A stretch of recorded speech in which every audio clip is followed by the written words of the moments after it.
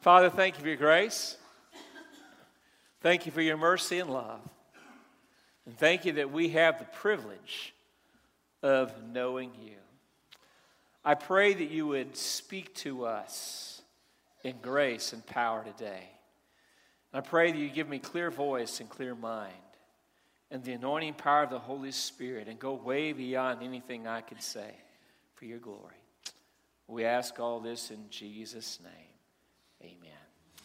If you have your Bible, I invite you to turn to Genesis chapter 16. And I got to give you a little warning today. We do not have any sermon slides working this morning. Technical difficulties. So if you got an old school Bible with you, or if you got a cell phone or an iPad, you might want to look that up, okay? Genesis chapter 16. While you're turning there, let me ask you a question. How many of you have ever tried to take matters into your own hands? I got this. I can do this. Watch this. Yeah, right? Or, you know what? I've been waiting on God for so long. It doesn't look like God's doing anything. Maybe I need to try it for a while, okay? You ever take matters into your own hands? Well, we can get in trouble taking matters into our own hands. Now, don't get me wrong. The Bible never encourages laziness. The Bible doesn't say, blessed are the lazy, okay? In fact, Proverbs chapter 6 says, go to the ant, you sluggard. Consider its ways and be wise. It has no commander, no overseer, no ruler, yet it gets the job done, okay? Jesus told a parable about these guys with talents. There's a 10-talent or a 5-talent man, a 2-talent man, a 1-talent man. And remember the 1-talent man, he buried his talent, did nothing with it, and the master returns and says, you wicked, lazy servant. So the Bible does not encourage us to be lazy. However, sometimes we try to do stuff in our own power and our own strength instead of waiting on and trusting in God. The Bible says in Psalm 127, unless the Lord builds the house, they labor in vain who build it. Zechariah 4:6 says it's not by might nor by power, but by my spirit, says the Lord of hosts. Jesus said, apart from me, you can do nothing. Amen? But there are times when we take matters into our own hands, when we need to be waiting on God. A lot of people get in trouble when they don't wait on God. It happened in the Bible. Remember Moses? Moses sees an Egyptian beating a Hebrew slave, and Moses takes matters into his own hands and kills the Egyptian. Didn't work out very well for Moses. Pharaoh, his grandfather, was so upset he wants to kill Moses, so Moses runs for his life, spends 40 years out in the desert wilderness. Israel demanded, God, we need a king. God says through Samuel the prophet, you don't. They insisted on it. They got a king. His name was Saul. He wasn't a very good one. Saul took matters into his own hands when he offered the sacrifice instead of waiting for Samuel, and that didn't work out well for him either. Happens all the time. So why do people not wait on God? I think one reason is because we feel self-sufficient. I can do this. Watch this. I got talent. I've got education. I've got experience. I can do this. And we get a little overconfident.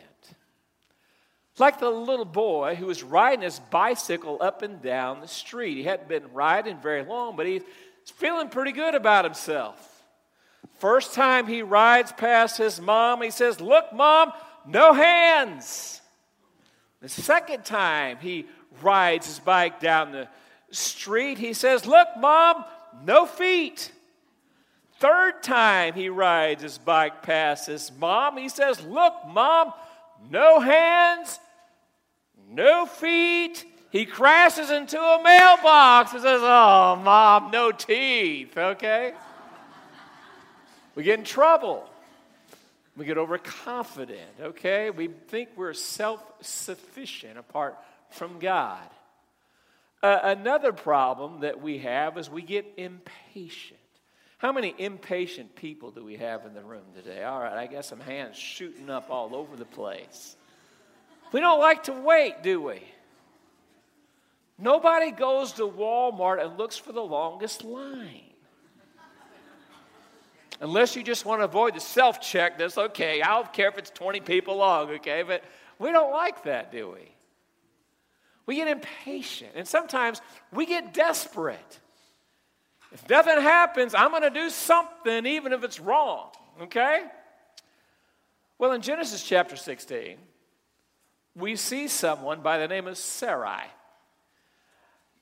And Sarai, better known to us as Sarah, is impatient. I think she's feeling a bit desperate. Now, the name Sarai, we know better as Sarah.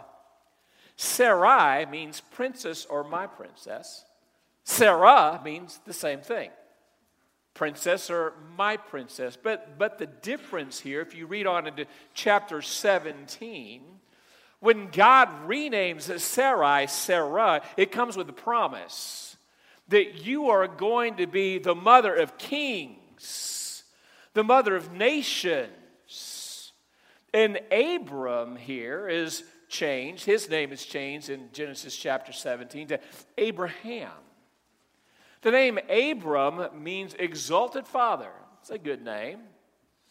But the name Abraham means father of a multitude. It was part of the promise that God was giving Abraham and Sarah for their offspring. Turn to Genesis chapter 16, verse 1. Now Sarai, or Sarah, Abraham's wife, had borne him no children. Now, that could be a pretty big deal in our day. If someone is not able to have children, sometimes that's difficult on us emotionally as well as other ways. And I remember Monique and I got married. I got married late in life, and she wasn't as late as I was. She was a lot younger than me, let me clarify that. And still is. It's amazing how that works, isn't it? Well, anyway, we weren't having kids, so we went to the doctor, and they said, okay, Kevin's the problem, as I usually am. We couldn't have kids. So Monique says, Kevin, we should consider adoption. And I thought, nah, if God wants us to have kids, he'll give us kids. But then I began to pray about it, and thought, God's leading us to adopt. And so we adopted Michaela, our daughter, as a baby, right after she was born. We were there in the hospital when she was born. She's 17 years old right now. I can't believe that. Senior in high school. The apple of my eye in so many ways. So it can be a big deal for us, even in our society today. But it's nothing compared to the way it was in their society. If you could not have a child in Abraham and Sarah's world, it was considered a disgrace. It was considered to be a catastrophe if you could not have children.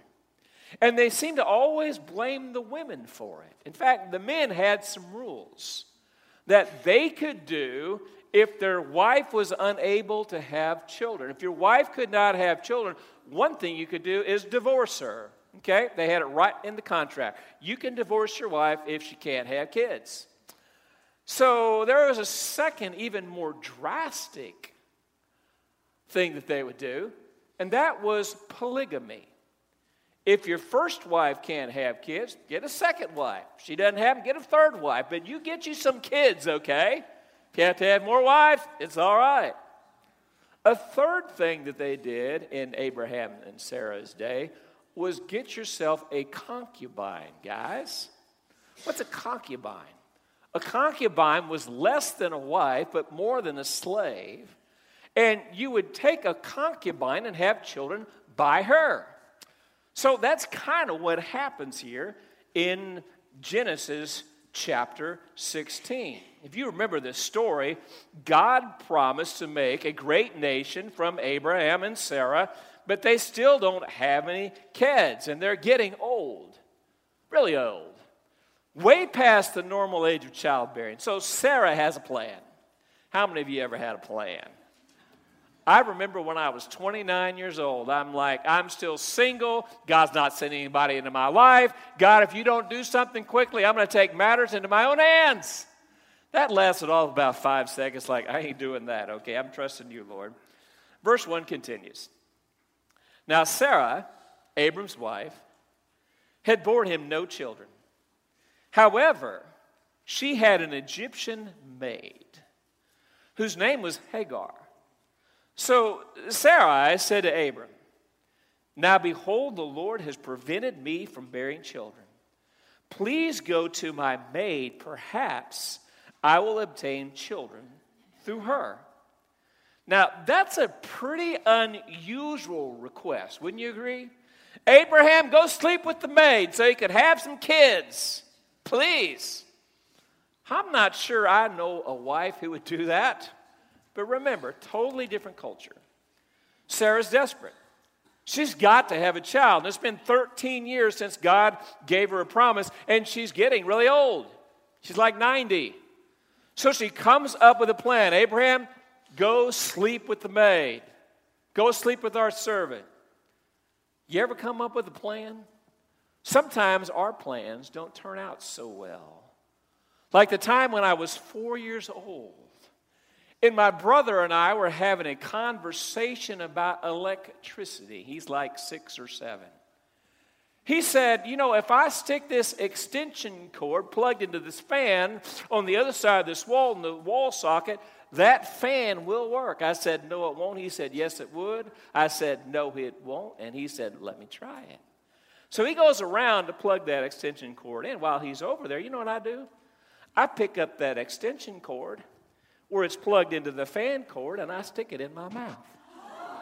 Not a good idea. I literally got the shock of my life. And if you look real closely there, Monty, you can see a scar there to prove it. I remember when I was in the 7th grade, and my cousin was trying to show me how to ride a motorcycle. He had a little bitty motorcycle, and he was riding me all around the farm on. He said, Kevin, you want to try? I'm a 7th grade teenage boy. Sure. So I get on the motorcycle. He gives me some instructions. But I didn't follow those instructions. Didn't have any back brakes, and I didn't know how to downshift, but I just went flying. Stick it in 2nd gear, stick it in 3rd gear. I don't have a clue about what I'm doing. Guess what? 60 seconds, 12 stitches, and 1 barbed wire fence later, I found out. I should have listened, okay? You ever try to take matters into your own hand? I can do this. Well, that's what Sarah is doing here, and she's pulling Abraham in, and he is a willing party. Verse 2 continues, and Abram listened to the voice of Sarah. Just so we're clear on this, Abraham's not innocent here. If anybody should have known better, Abraham should have known better. He literally knows God better than anybody else on the planet. He is the man of faith. But he goes along with the plan. Not a good idea, Abraham. Instead of waiting on God, Sarah and Abram took matters into their own hands. You ever get tired of waiting on God? Got a few honest ones? I know sometimes I do. Let's say you're 30 years old and you don't have a spouse yet. Don't even have a prospect on the table. But you know, there's a guy by the name of Joe, and he likes you. And you kind of start dating Joe. And he's a nice guy, and he has a good job, but he's not really very interested in the things of the Lord. But God, I don't have a husband yet, so I'll just marry Joe. Or maybe you're a guy, and there's a girl by the name of Sally. And Sally's really cute. In fact, she's beautiful, and she's thoughtful, and she's kind. Now, she doesn't want to read the Bible with you, and she won't pray with you, and she doesn't go to church very often with you, but you know what? You can't have everything, so you marry Sally. Or maybe you're 35, 40 years old and you want to have kids, but you're not able to have kids. And you tried to adopt and you're still not able to have kids. But that's all you can think about. You just get frustrated and you just live your life with that on your mind. And it drags you down. Or maybe you're 45 years old and you got a job. Pretty good job. You make decent money, but you just found out that there is a possibility you could get a much better job.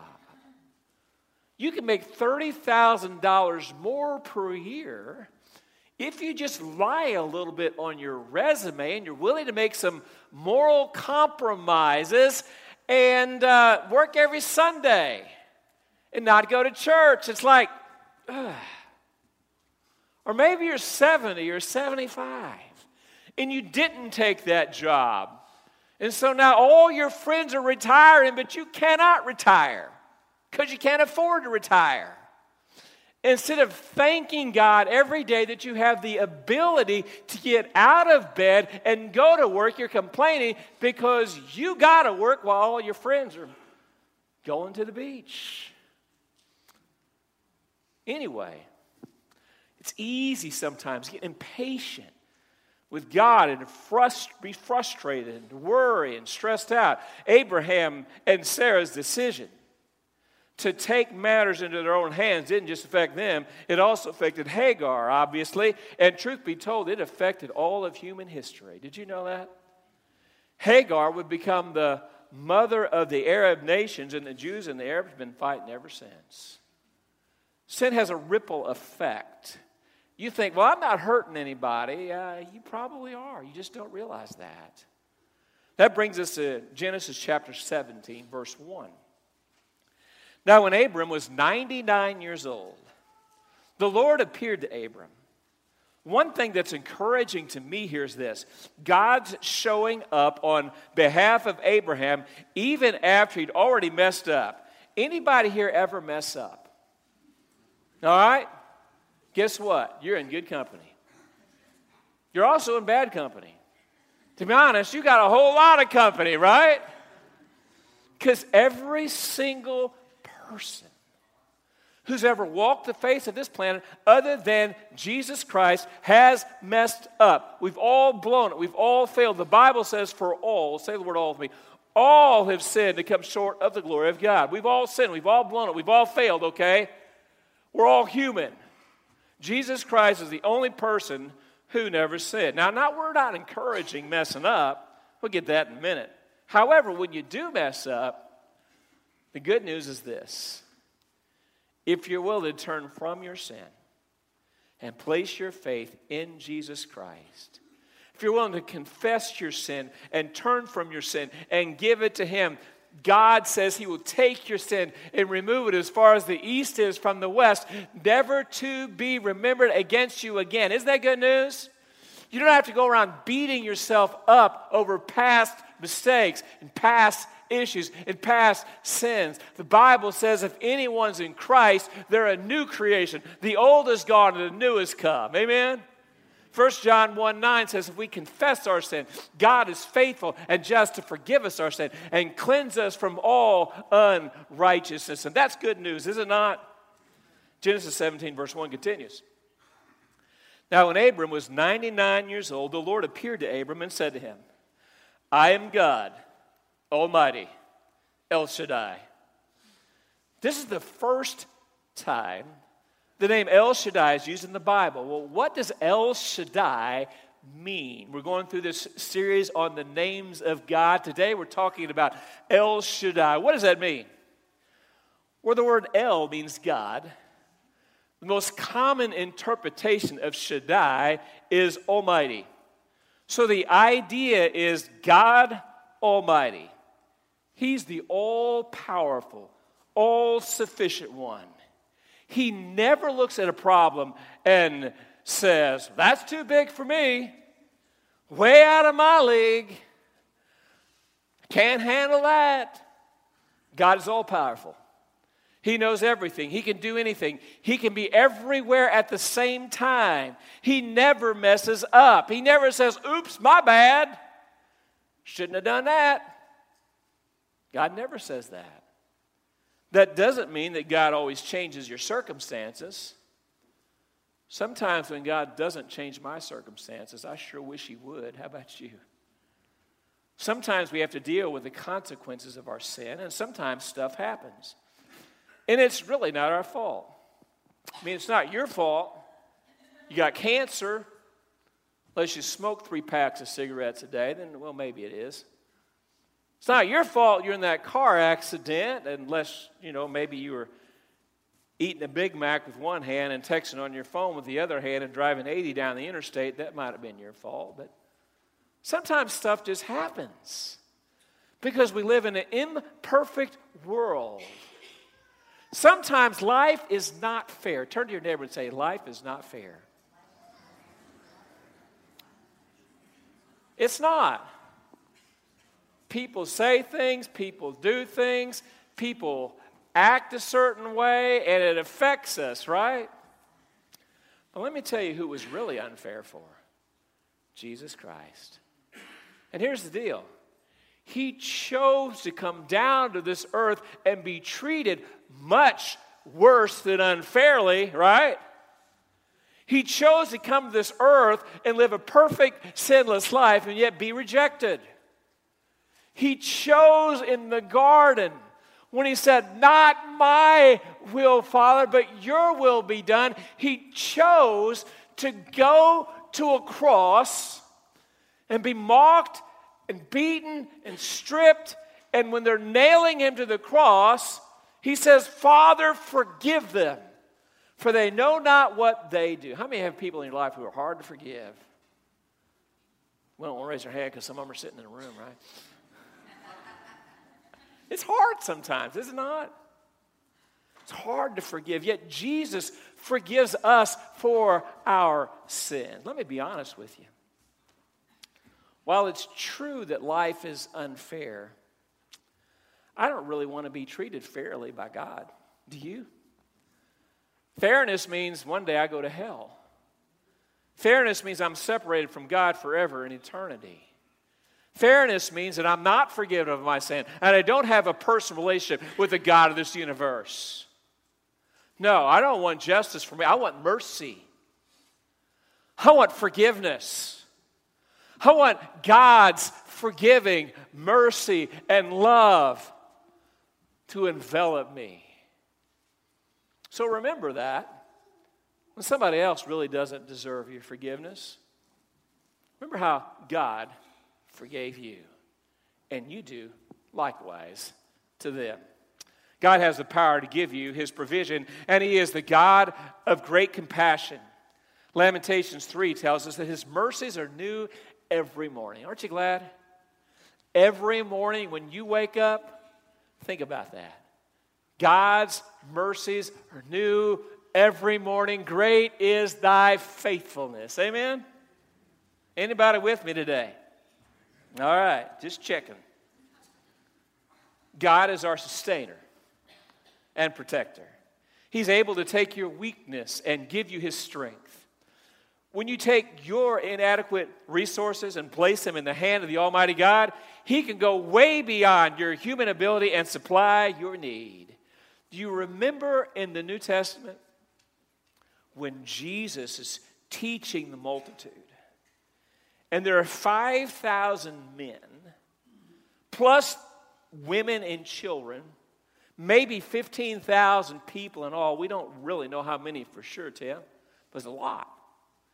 And they've been there all day, and they're getting hungry, and the disciples are like, we need to send these people away so they can get to town and get some food because we're out here in a remote area. Jesus says, you give them something to eat. And they're like, what? We can't feed these people. We got nothing. Jesus says, well, bring me what you got. You remember the story, right? What'd they have? One little boy's lunch. 5 little tiny barley loaves. 2 tiny little fish. 5 hush puppies and 2 little bitty bluegill, we might say. It wasn't much. And yet Jesus fed the multitudes. Amen?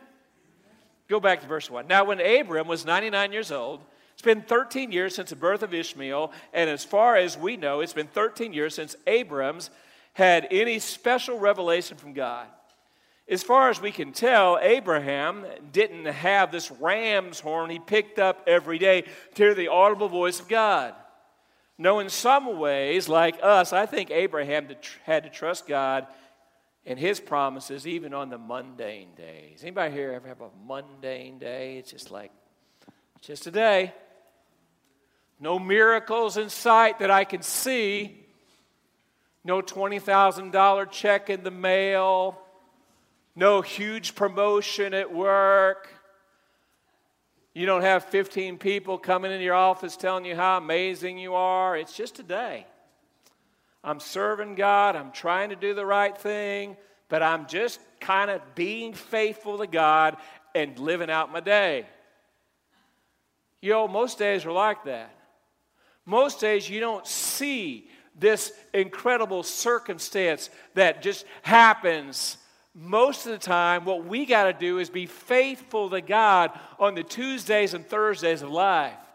We got to be faithful to God when we see circumstances changing and stuff happening that's amazing. And when we see things happening the way that they usually happen. But we're trusting in God. We're believing in God. We're looking to God for what He's going to do next. And we'll be faithful to God in the meantime. First one continues. Now when Abram was 99 years old, the Lord appeared to him and said, I am El Shaddai, God Almighty. Walk before me and be blameless. The word blameless is translated perfect in the King James. It literally means to be whole. God wanted all of Abraham, not just part of him. God wanted a total commitment. And He still does, right? He wants you to give all of yourself to Him. Luke 9:23 says, if anyone wishes to come after Jesus, he must deny himself and take up his cross daily and follow Him. He's not looking for people to follow Him when it's convenient. He's not looking for people to follow Him on their own terms. He is looking for a people who will follow Him flat out, full bore, with every fiber of their being, when the circumstances are amazing and when they're absolutely not. How many of you ever been to the Golden Corral? All right? When you go to the Golden Corral, there is a lot of food there. Right, Tim? I mean, there's just lots and lots of food. And some of that food, I really like. Some of that food, not so much, right? But when I go to the Golden Corral, guess what? I get to pick and choose. And if I'm really going to get off my diet, I can really enjoy the Golden Corral, right? Chocolate cake, ice cream, fried chicken, French fries. I mean, I'm all in. But following God's not like going to the Golden Corral. Following God is like, here's your plate, son. Here's your plate, daughter. And sometimes it's got broccoli and spinach, mustard greens, cauliflower. Somebody's like, yeah, that's good. Brussels sprouts. Have I hit on anything that somebody doesn't like? Yeah. God doesn't always give us cake and ice cream. It wouldn't be good for us, would it? No, He gives us life, and sometimes He allows things to happen to us in our lives, but He wants us not to live our lives based on circumstances, but live our lives by faith and trust in Him. Because He's worthy to be worshiped. He's worthy to be praised. I'm going to praise my God even when circumstances don't go the way that I want them to go. It's called a sacrifice of praise. God continues at the end of verse 1 and into verse 2. Walk before me and be blameless, that I may make my covenant between me and you, and may multiply you greatly. God reminded Abraham, I have not forgotten my covenant. It had been 25 years since God promised to give Abraham a son and make a great nation from him. And it had been 13 years since Abraham had messed up and Ishmael was born. But God still hasn't forgotten. During the next 6 verses, verses 3 through 8, chapter 17, God refers to specific terms of his covenant with Abraham. God had not forgotten. Isaac is coming, he says. Not only was Isaac coming, Jesus Christ was coming. And when Jesus Christ came to the world, he made all the difference in the world, did it not? He changed history. He changed your destiny by coming to this earth and dying on the cross and rising from the dead for you. Amen? We serve an awesome God. We serve an incredible God. But sometimes we don't realize how great our God is, do we? Sometimes we look at him in a way that does not recognize how great he is and how amazing his promises are. I'm reminded of this guy who was fishing. You got any fishermen in the room? Got a couple over there. Got some down here. Got a few more. All right. This guy's out there fishing. And guy was over in the back just kind of minding his own business, sitting on a bench, and he just happened to see him reeling this fish. It's nice fish. It's like that big. Good fish for eating. And the guy, rather than keeping the fish, he throws it back in. Well, about 15 minutes later, guy reels in another really nice fish. He takes it off the hook. He throws it back in. About 15 minutes later, he catches another fish. This one's like the kind I catch. It's about that long. And he takes it off the hook, and he puts it on the stringer because he's going to keep it. And the guy that's watching can't help himself. He says, "Sir, I don't understand. You had these nice, beautiful fish that would have been great for eating. And yet, you threw them back. And then you caught one measly little fish about that big, and you kept it. Why?" Fisherman said, "Well, my frying pan at home is only about 10 inches wide. I couldn't put those other fish in there." Some of us forget how great our God is. Daniel and Megan getting ready to go to the mission field because our God's bigger than E-Town, Kentucky.